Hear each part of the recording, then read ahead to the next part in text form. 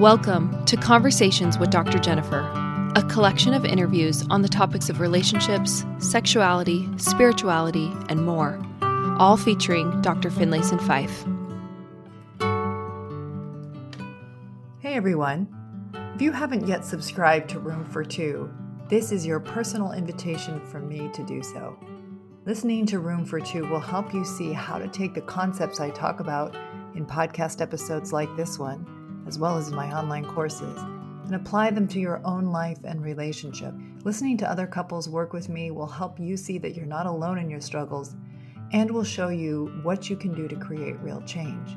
Click the link in our show notes to learn more about subscribing. These tensions, especially for someone who's deeply belonged to a community, are going to be difficult. And it's very easy to make the fight be within the marriage and to use the idea of God to pressure that fight, to win or to prevail, as opposed to using the idea of God to challenge ourselves. When we use religion to prevail, it's always evil, in my opinion. When we use our faith to become more refined, loving human beings, we are using our faith appropriately. In this episode of the Hope to Recharge podcast, we welcome Dr. Jennifer Finlayson Fife, an LDS relationship and sexuality coach with a PhD in counseling psychology who helps individuals and couples achieve greater satisfaction and passion in their emotional and sexual relationships. She teaches online courses and offers live retreats to foster self and sexual development, happier intimate relationships, and happier individuals. She's also the host of Room for Two, a popular sex and intimacy coaching podcast. This episode discusses how to maintain balance while authentically living with one's beliefs, while integrating spousal, community, and religious beliefs, and striving for growth, yet leaving room for questioning practice, God, and our own truths. We also discuss the roles of personal and couples sexuality and its demands, while not losing our own identity in the name of religion. And now, your host for the Hope to Recharge podcast, Matana. I'm so grateful for Dr. Jennifer for joining me here. I've been following you for a long time. I'm probably the only Jewish woman in her Mormon group, I think. Maybe not. Probably not, because people follow me from different faiths. But yeah, you would be a minority. I found Dr. Jennifer's podcast a while back, and then I've been following her Facebook community. I think it's 22,000 people. Yeah. And I'm really observing because I don't know how to respond because the questions that come up there, I understand the pain, but I don't understand what they're asking. But at the same time, I can relate as a Orthodox Jew to the pain part of the question. So I asked you to come on because I'm doing this 5 to 6 weeks series on relationship, marriage, divorce, intimacy. A lot of our audience is Orthodox Jewish, usually women. And I'm finding the more and more I speak to couples in the religious umbrellas, if it's Muslim, Jewish, Mormons, any Christian, there's the same pain and the same struggle. And I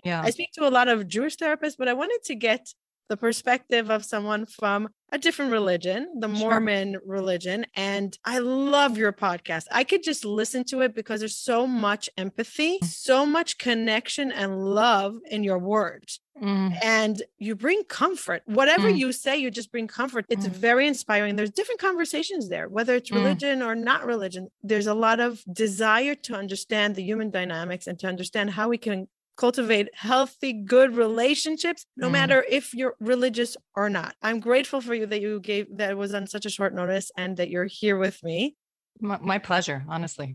It'll be fun. Yeah, it's going to be very interesting. And I was always called the controversial girl. Until I was 18, I was quiet with my controversy. But from 18, I started speaking, asking out loud, and I still don't have a lot of answers. But I decided that I'm no longer going to sit in the silence of the confusion. I'm going to ask. And I'm going to try to learn and understand. One of the things that I wanted to discuss with you today was within relationships, when we bring God into the relationship, if we're God-fearing humans and we're a part of a religion or a tradition, a lot of times we find that we lose ourselves and our true voice in the name of religion. And then there could be a conflict in the relationship. Yes. And a lot of Latter-day Saints are experiencing this very phenomenon because with the internet and deeper access to information and to other like-minded people, what used to be a more insular community has become much more exposed. And with that, there has been much more within marriages, a split where one stops believing one is more orthodox, or there's at least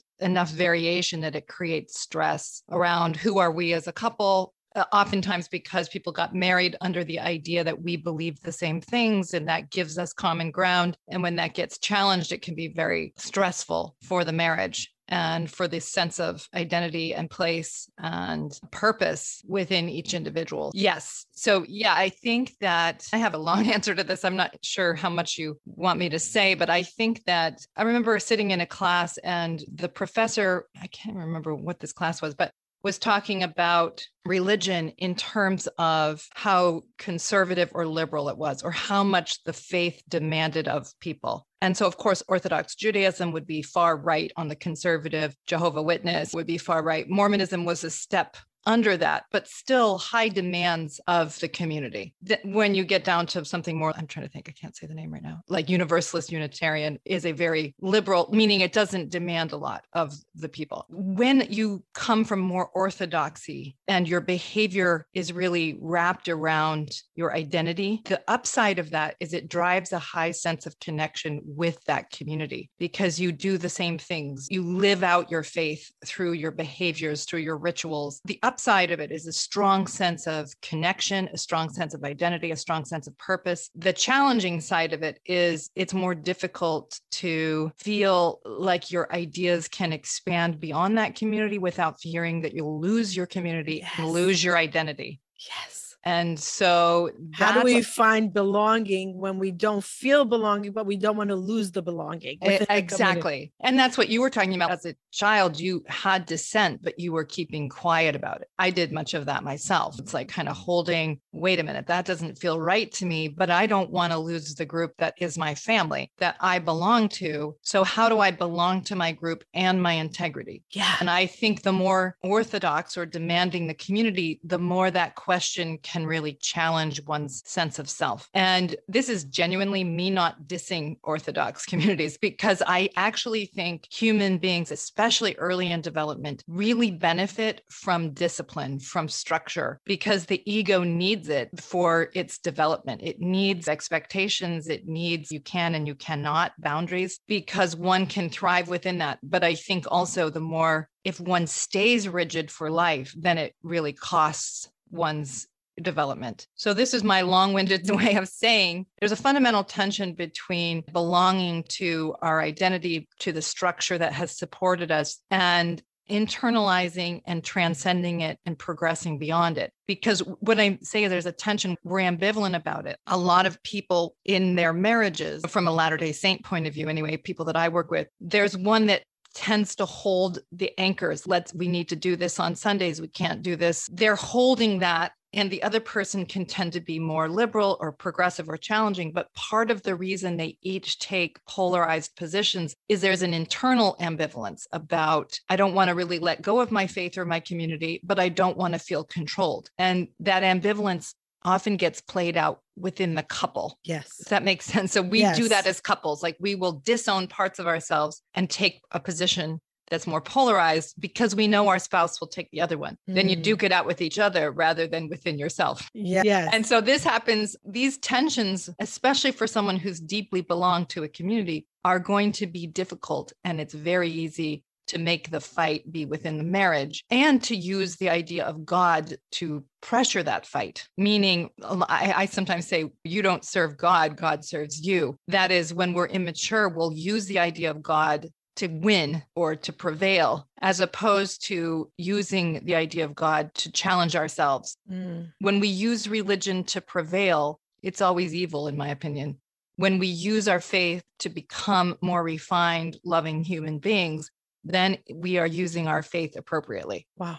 That's so beautiful. But yet it's very hard because no one teaches us growing up how to do it properly. So give me a little bit of a background that the audience just understands where you grew up and how you got into the field of intimacy in general and how you made the shift between very religious to more the modern, quote unquote. My parents grew up in the Intermountain West as Latter-day Saints. And then my dad took a job as a professor at the University of Vermont. So I was born in Vermont, which is culturally very different from Utah. But my parents were very immersed in our faith, as was I. So that is, my dad there's a lay leadership so my dad was very involved, and my mom, in leadership positions. So I grew up with my family, my extended family, so to speak, being the Latter-day Saint community. And so these were my people, my friends, my safety, my social network within a larger context of liberal Vermont. Okay. So it was like I was living in two worlds at once, which was very good for me because I became literate in both realities. And I could see the strengths of my faith community and the weaknesses of the external community. But the opposite was also true. I could see the strengths of the larger community and some of the liabilities within my Latter-day Saint faith. But my first love was my faith community, for sure. It still is, actually. And so many good people there, but I could also see and feel a lot of the pain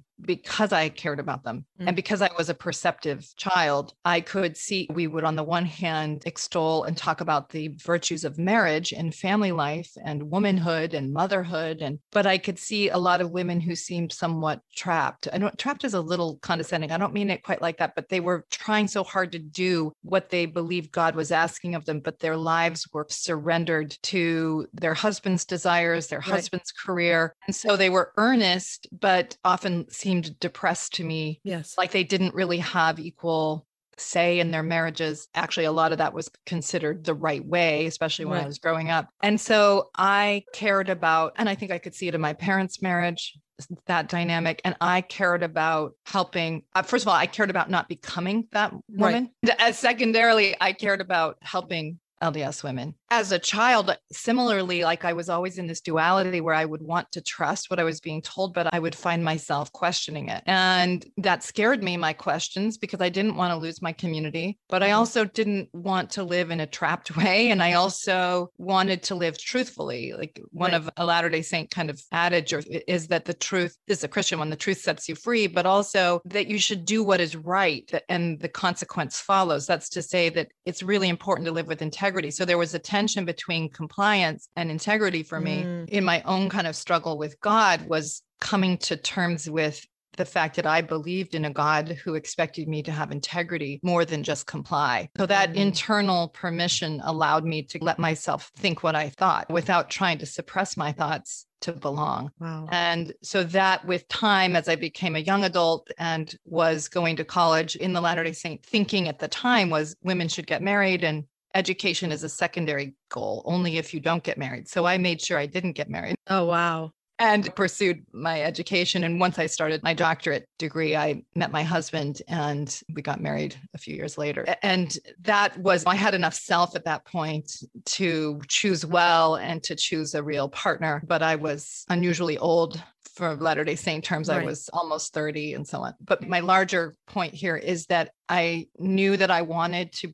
stay in my faith community, but do it with integrity and do it in a way that perhaps could help others. And that really defined my path and my work. And so what I do now is, I wrote my dissertation on LDS women and sexual agency. And I was really looking at the cultural pressures for women's sexuality to be there for men's sexuality, not that women are sexual beings in their own. And so I was really looking at Latter-day Saint women's that had grown up in the faith and were now married, and what was their journey into marriage, and who were the women that thrived and were comfortable with their sexuality. They were a minority, but there were those women there, and how had they related to theology and these ideas? And then there was the women who didn't do well, and why didn't they? So that really was research that defined the work that, so I teach online courses for Latter-day Saint women and men and couples around sexuality, around marriages thriving, around how to create more emotional and sexual intimacy, out of the basic assumption that one must operate as equals, but one must also operate out of a place of integrity, not just external validation through compliance or through trying to be what others want us to be. That's a good place to start, but not a good place to end if you want to be capable of intimacy, but also a sense of internal freedom. Yeah. I think your following is just a proof of how the world needs it and how they're craving it, because it's just more and more people are like, okay, tell me more. Here's my questions. And the questions are coming up are really good questions.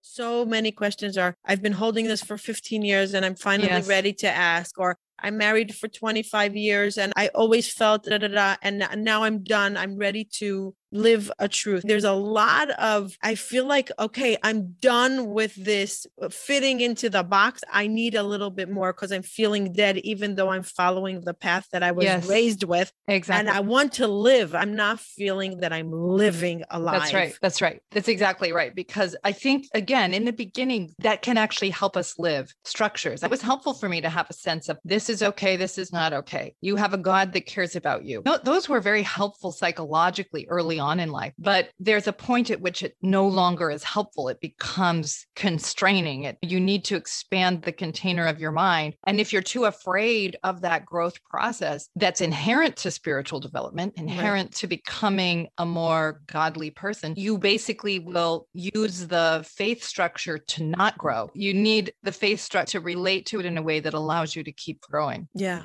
And you said it so well in the beginning that a lot of times we lose ourselves in order to stay in the community and not lose the community. And I speak to so many people in our community, so many people, and their last word is, what am I supposed to do? I have kids, I have family. If I do anything, they won't take my kids to school. We won't be able to marry them off. It got a little bit better, I would say, a little bit more open-minded, a little bit more accepting, not so much in Israel, but in America, yes, and around the world. In Israel is still very much, you have to stay within the cubicle that you are set to be. Yes. And we're not taught to really expand your mind and think differently and welcome the thought differently and what's coming up. And what I find that comes up in marriage is, like you said, so we're basically committed to the same path of religion. These are the rules. Then you go into marriage not even knowing what to expect. And then things start surfacing and you're like, wait, I know that this is the right way, but it doesn't feel good. What do I do? What do I do? Exactly. And a lot of people, especially women, are afraid to even say it out loud until they either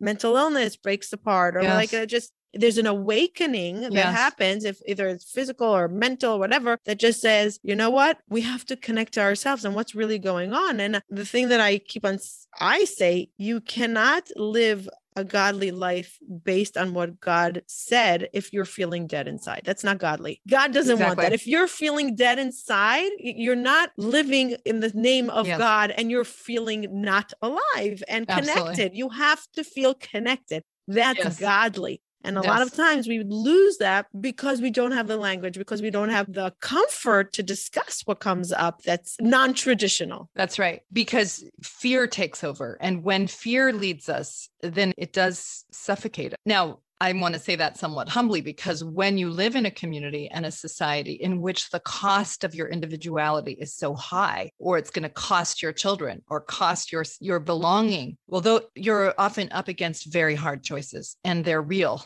And a lot of people learn how to dissent internally while behaviorally going along in order to have the advantages of that society while trying to hold on to something within themselves. But when it really can be costly is in the sense that you're talking about, that I just have to imagine that I am wrong. That's what a lot of us do. Rather than let myself know what I know or think what I think, I have to turn it into I'm broken, defective, wrong because I don't feel alive, because something here is not working for me. Rather than maybe I'm not wrong. Maybe there's something here I need to listen to. And people in marriages where somebody kind of prevails over them, that's often what they're doing, is they're doubting themselves because they're afraid to know what they know. They're afraid of their own strength. They're afraid of their own capacity to see. And so they prefer the confusion and having the belonging stay intact, but they suppress something very powerful within themselves and very important. It's very human. It's understandable. But yes, I fully agree with the idea that it's not godly, because to live in a godly way, your soul expands. You become more capable of love. You become more capable of self-acceptance and acceptance of others. And yet it takes a lot of courage. And for some more than others, depending on what the cost would be for living true to your integrity. There's a Hebrew book that came out by an Israeli therapist, but she got her doctorate in intimacy. And she wrote a book, and it's called in Hebrew, Pashut Lirtzot, simply want, to simply want. She grew up religious, but she also took in general what the cultural world is telling women how to show up sexually. Yes. And she's saying, let's change the conversation. And instead of how do we keep the marriage alive and well, that what is my job as a woman? How do we get the woman to be a partner of a desire and not only as an act of service? I'm not just an act of service. I'm a human. I'm a person. I'm right. I'm sexual too. I want it. How do we shift that understanding and how do we show up properly? And it was such an incredible book that everybody got, all religious or not religious, started talking about it because, wait, I'm not only an act of service in order to keep the man happy and the family happy and the structure together.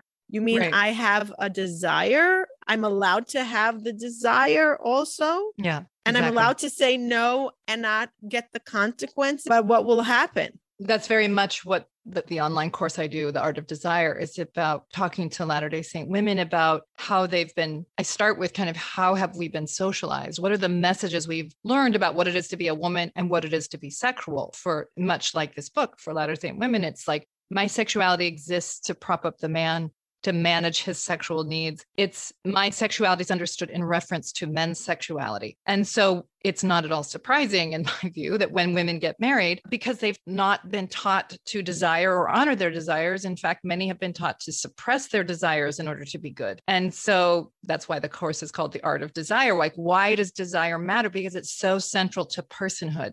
It's so central to thriving, to being an equal, to having your own mind. And when we've been taught that to be good is to fold into another person's mind or to live out other people's lives, we are dead inside and resentful often, depressed often. Desire, where's that going to come from? I don't even have a self to share. I can only do it compliantly. And then women get often then pathologized for it. Even though they're doing exactly what the culture dictates, then they get told you're broken in some way because you don't desire your husband. Then women often take that on themselves. Like I'm terrible because I don't feel excited to be with him sexually. And yet there's no basis on which they could because they haven't yet been allowed within themselves or within the culture to be a full partner, thriving individual that has her own sexuality and can choose to share it.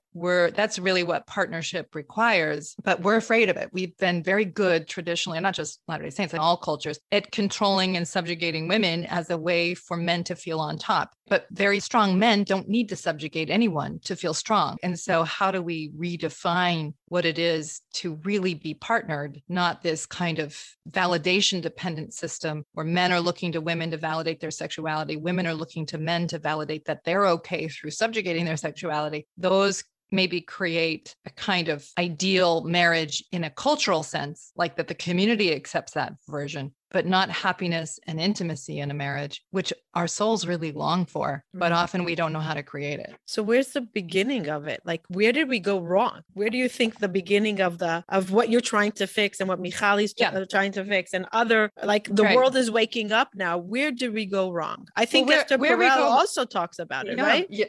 I'm trying to think about how she talks about, she does talk about so much of this kind of thing, but one of the ways we go wrong is we mistake the container for life. The point of the rules in Christian thinking is to love what is good. So you use the structure to facilitate that, but don't do it the other way around. That's hypocrisy. That's very human, but it will damn us. It will keep us limited. And so this is true, I think, for any religious culture, is when the rules become more important than the point, which is people thriving, growing into people capable of loving and being loved, you have to push against the rules. Because we like safety, we like security. So where we go wrong is we make the rules the most important thing and demand that everybody yield to them. And there's an inherent tension between freedom and structure. You see it even in politically. You need conservatism is what's the structure, the traditions. We need it. We want to feel secure. We don't want to just say, oh, every new idea is a good idea. That's not a great way to go.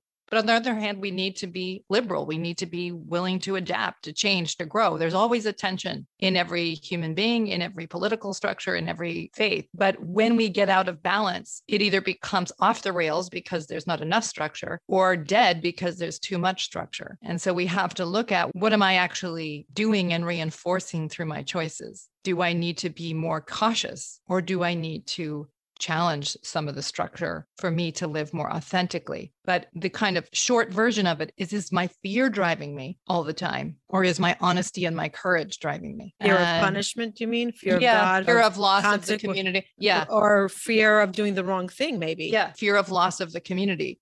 I mean, I would say not even fear of loss of the community, fear of what if I'm going against God and it's absolutely wrong. That's right. Exactly. I think I had all those fears initially. Like, I don't want to disappoint people, but I don't want to be wrong. I don't want my own hubris or my own thinking to lead me astray. So there was a lot of caution for me anyway, at first. Like, I thought about things for a long time before I chose differently, because I was trying to make sure that I wasn't just being rebellious. Arrogant. Yeah, rebellious. Exactly. Yeah, so right. I was from doing it out of knowledge and not out of just rejection.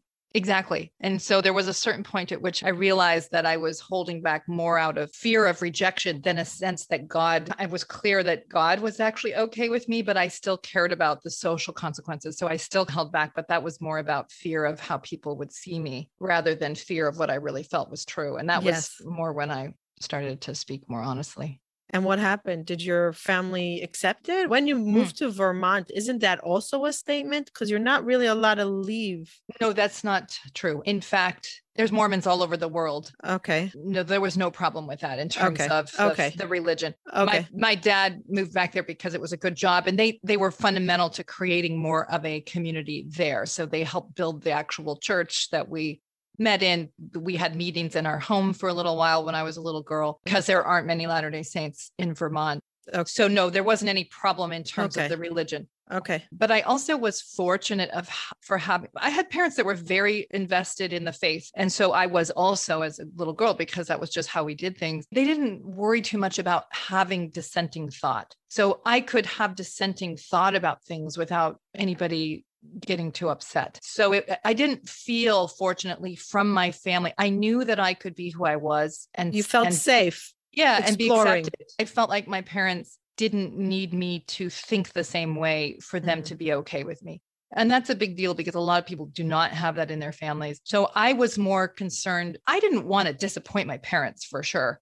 Right. I didn't want, for what they gave to me, for me to just toss it away, because I cared about them and I cared about what they'd given me. And I didn't want to be flippant about it, but I didn't fear that I would be rejected. The larger question for me was my larger community I care about, and I want to belong here, and maybe I'll be seen as a problem. I was a little bit, but at the beginning you got pushback. Yeah, I got more pushback.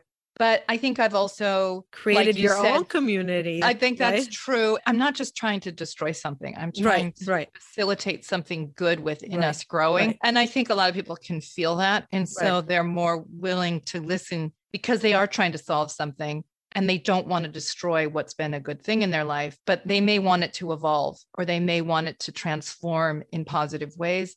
And I think if they have seen that I can facilitate some of that, or I have thoughts about how that may happen, they're more open to it. I recently was speaking to a client, and she's Orthodox, very Orthodox. And she was talking about a sexual issue that she was having with her husband. And I said, did you discuss it with him? She said, what's the point? There's nothing to do about it. I said, what do you mean? A lot of times I wasn't aware that I can bring up these very frustrating conversations that are painful. Maybe there isn't anything to do about it within the faith and following the rules. But do they know that they don't know that they're allowed? Are they aware? And there's this sadness of being trapped. Like you said it before, like they're trapped and there's nowhere to go. That's because they're stuck between a rock and a hard place. And the rock is, I don't like this. Something is wrong, or something doesn't feel right. And I don't want to throw all religion on, but this doesn't feel right to me. And the same hand, I don't want to go against religion and God. So what do we do? But there's not enough of that place that we can discuss it and comfort. It's starting to become a little bit more safe, but still there's no acceptance Yes. And if I choose differently, is it a hard place or is it okay? Yeah, exactly. I think you're spot on when you're talking about that, when you're just living it and you have no sense of a choice because these are the rules. This is what I must do. Why would I even talk about it? What's the point? That sense of entrapment, depression, death, psychological death is real. And the people that are often coming to me and you, I imagine, are people that they feel stuck. They're looking for, I can't figure this out. And what the work of good coaching is, or good therapy, is helping people to move from just being and living something out to being more able to reflect on it, to see it as, okay, this is the system I'm operating in. This is how I've learned what it is to be who I am. This is what's going on in my marriage. Because if you can move from like subject to object, in a sense that you're moving from just living it to being able to think back on it or look at it, you increase your choices. Right. Now, it doesn't mean your choices are easy or don't take courage, or you might even still say, I'm not going to shake up this marriage. I'm not going to bring this up. Even then, you're still doing it from a different position. You're doing it more from a self-aware position and saying, this is what I can live with. This is what I think is the best, given the consequences or choices. But there's still more psychological freedom in it because it's not just happening to you. Right. You're more of a chooser in it. And whenever we move from being victim, acted upon, exactly, to actor, we get happier. That's what my dissertation was on, sexual agency. Who are the women that are sexual actors in their lives versus just living out a script that they feel they must live, subjugated to a man's sexuality psychologically, versus women who are choosing deliberately how they're going to live out their sexuality. That's so much a part of my work, is increasing people's agency through moving them from a place of enmeshment in a system to a place of self-awareness to increase their choices and their choosing ability. Do you think it's important to marry someone in the same faith or the same mindset of faith of God and path of religion? Well, that's maybe too simple for me to say one way or the other, but I would say there's certainly advantages to it. Then there's potentially disadvantages to it. I married somebody who's a Latter-day Saint. I love that because we understand important cultural and theological references. We have a shared understanding, a shared family system. All that's wonderful. But I also married someone who had similar doubts and questions as I did, and we could understand that as well, both the desire to belong and an awareness of the immaturities and some of the tensions. And so that allowed for, but I again married at 30. If I'd married at 21 or something, you never know what you're going to get, because I was more able to choose someone that I really felt I could have meaningful engagement around that fundamental tension. So I'm grateful for that. But I think that I have friends who've married outside of the faith, and there's advantages to that as well, and inherent tensions around my spouse doesn't necessarily value this tradition or this idea or this belief. And so it's harder when you have children, because you're trying to find a way to give them the best in who you are. And it can be difficult if your partner doesn't share some of those ideas. I just interviewed one of my mentors. Her son died from suicide. She's a convert. She converted to Judaism when she was 16. I just spoke about that aspect of what is it like to recover after death by suicide as a parent. She became very Orthodox, and they started a Jewish Orthodox family. And then her husband left the faith. She was very right. She's a public speaker in the Jewish Orthodox world, and her husband became an agnostic. And I said, how is that? First of all, it's very taboo in our communities, very taboo. We did a whole episode on true marriages, love, respect, and trust. Yeah. And maybe when we marry somebody in the same faith, it keeps us safe. But do we really lead with love, respect, and trust? Because that's true intimacy, and that's true marriage. So we're confining ourselves to comfort of, we know that, but love, respect. Exactly. It's a very good point. A lot of us get married because we want reinforcement, not intimacy. So we go find someone who, and I think this is a crisis that a lot of people that I work with are having, which is we got married on the basis of a shared ideology, and that actually gave us shelter from knowing each other or knowing ourselves even, because we could just live out the pattern and do what the community says we should do and tell ourselves we're good. And so what happens when there's a faith crisis or faith transition within that is that it brings all that to the fore and kind of pressures the couple to deal with, who are we? Am I believing this just because I get reinforcement from the group, or is this really me? Am I rebelling against this just because I'm angry, or is this really me to reject this? So it pushes the question of who am I and who are we. And that's often very uncomfortable and a process many of us want to avoid. So a lot of us start invoking God to get on our side rather than actually dealing with who is this person I've chosen and what am I going to do about him or her and my love for them. But yes, to her point, which is, I think if you're really going to live up to the best in your theology, it's going to facilitate you loving, caring for, and respecting another human being, even if they think differently than you. That's really the pinnacle of faith, is that you can love others. You can be loved. You can respect the differences. You can tolerate that in this complex reality of living life, that you may come up with different ways of thinking or being. The larger question is not how orthodox are you to my version of reality, or my comfort, or my what comfort, makes me comfortable, right? exactly, Right. or what I want you to think, versus can I accept and respect another person in an honest process, if that's what it is, and make room for them because they're going to have truth that I do not have. And that's really a thriving marriage. Like, Exactly. I think it's the hard work.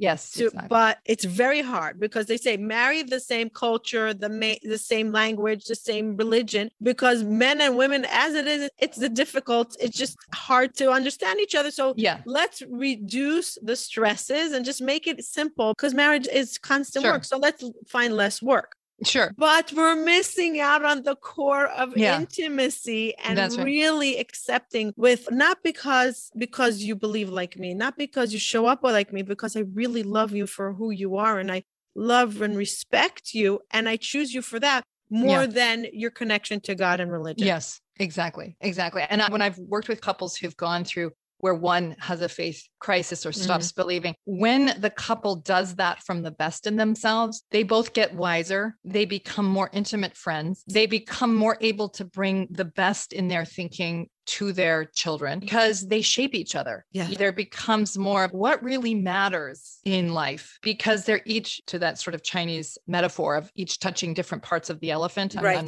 probably not doing justice to that metaphor. But to not have so much hubris to think just because I know this part of the elephant, I'm right. But on the other hand, it's a legitimate perspective. There's something here to be understood. And what is the best in what I think without saying I get the whole creature? Yeah. We're just limited. So what can I learn from another person's perspective, experience, point of view? That's really the best in caring about other people, to allow them to inform how we think. That's what will drive us to be wiser and more capable of loving and accepting ourselves and others. And remove the fear factor. Exactly. And really show up because I care, because I love you, because I accept you. And I want you part of my life, but not only if you follow my comfort zone of my relationship with God. Exactly. And there's a lot of do's and don'ts. I know in my own personal marriage, I got married also late compared to my community. I wasn't a marriage seeker. Like I saw a lot of things that I didn't like, but I didn't know how to pinpoint it. Yeah. Even though my parents had a lovely marriage, but I saw so many others, and so many women looked sad. Many just looked sad and oppressed and were like a robot going through life. I didn't know how to change it, but I also knew that I didn't want that. Yes. And I'm like, that's not an attractive life for me at all. I don't want that. I was 26 when I got married, and I married a more open-minded, quote unquote, modern, not the ultra orthodox that I grew up in. We moved to America, but we did have certain beliefs, but I was exploring much more. He grew up more modern. I grew up more to the right, and we were both going to the opposite direction. And then we crossed paths, and I was more, let's go more liberal. And he's like, no, let's go more orthodox. And I'm like, no, I'm not going back to my trauma. I'm going away from my trauma. And there was a lot of conflict there, and we kept on bringing God into it. And I'm like, but it's not about God. It's about me, my feelings, my emotions, how I feel. And I kept on saying, I don't think God enjoys the way I'm feeling right now. There's no way that God is enjoying the way I'm feeling. I don't know if you know this, and I want your point of view. Maybe it's a whole other conversation. In the Orthodox world, when a woman has her menstrual cycle, so the husband and wife separate physically, the Orthodox world, the ultra Orthodox world. And after her menstrual cycle, she needs to have at least 5 days of menstruation and then 7 days of clean. She has to count 7 days of clean. And then she goes to the pure water, which is called the mikvah. She dunks once or 3 times, whatever, sometimes 7. And then she's pure, and then they can be together again. That separation for me was brutal. I just felt abandonment every single time. Yeah. And I just felt it was wrong. Like, we don't have to have sex, but I want a hug. Even after birth, it could be 5 to 10 weeks, sometimes 3 months. No touch, no connection. Yeah. Separate beds. Some people are more or less strict. Okay, fine. Yeah. The bottom line is, and I used to, every time I went to the Pure Water, I used to say, I'm doing this for you, not for me. I want you to thank me because I'm doing this for you, not for me. I know that you believe in this. For me, it's hard. It's hell every time I go. And I used to feel resentful to God and to him. Like I'm going, I don't want to do this, but I'm taking my body to a place that I don't want to be. Yeah. I went through earlier ovarian failure and I had stopped having my menstrual cycle. And I think it was God's gift to me. Literally God's gift to me. And my husband said, I'm sorry that I didn't understand. And I was so living a fear of what is right or wrong. He said, I wish I was able to remove fear and see more your pain. Yeah. Good for him. But it took years and years. And he still doesn't know what would be the right thing to do. But there's so much, but that's what God wants. That's what the Torah says. That's the Bible. What do you want me to do? You have to go. And what do you want me to do? I won't be able to touch you. Then you're in service versus in belonging. That's right. Yeah. First of all, good for him for just being able to see it more, to see how much fear was driving him. But yes, when you're in that and you're like, wait, I don't want to betray God. Like my wife's having a hard time with it, but maybe that's just because she's weak, but I don't want to like just capitulate to weakness. You can understand why somebody would get stuck in that. I see a lot of that also in the people I work with where they love their wife but they don't want to break the rules. And so they're like, oh, but what really has happened in a sense is the marriages between themselves and their view of God or the community's view of God, not the marriage between the man and the woman. So how do we switch that around? I think we need more cultural teaching and ideas about what really constitutes marriage. Is it just loyalty to the system? You are actors to reproduce the system, right? Men, you do this, women, you do that. Or are we striving for something more intimate, more about love, respect, and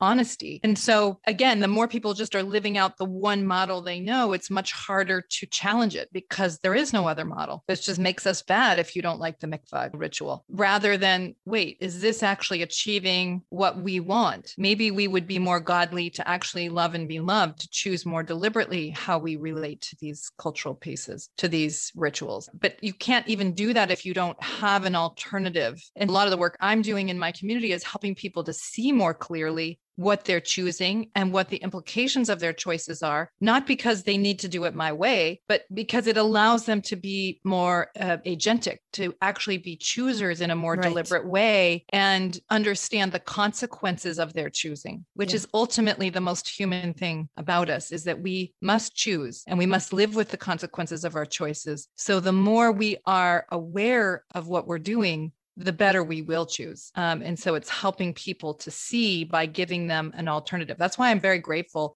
that I grew up in Vermont in a bicultural experience, because it helped me see better. Yeah. Even though it was sometimes stressful. Yeah. So where can people take your courses, find you? You also have retreats that you have. You just came back. Where were you? In Europe? We were in Europe for a couple of weeks. Yeah. We did a couples retreat from Northern Italy up to Paris. And, oh, wow. Yeah. Whoever comes out of your retreats, it feels like they were reborn, literally reborn. The voices are like, wow, we got another chance in life because the life before was not fun. And now we're reborn. We're alive. Yeah, it's true. It's an incredible experience because you put the kids aside, work demands, and you go and you immerse yourself in the question of who you are as a couple. And of course, I'm there to give you a way of understanding what you've been doing and what's been getting you stuck and unhappy and what you could do differently. And so through that process of seeing yourself, seeing your partner, doing these sort of self-reflective exercise, getting my input, well, then couples are able to see how they've been in this stuck place and what they might be able to do that's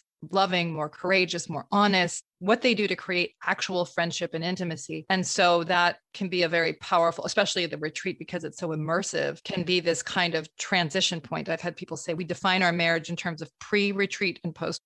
People can find me on my website, which is just my name, finlayson-fife.com. And on my website, there is my podcast, which is just conversations like this. There is a podcast called Room for Two, which is me doing couples coaching around intimacy issues, around sexuality, emotional. I'm helping couples. And so they get to see a lot of my concepts applied in that sort of one-on-one work. And in the room.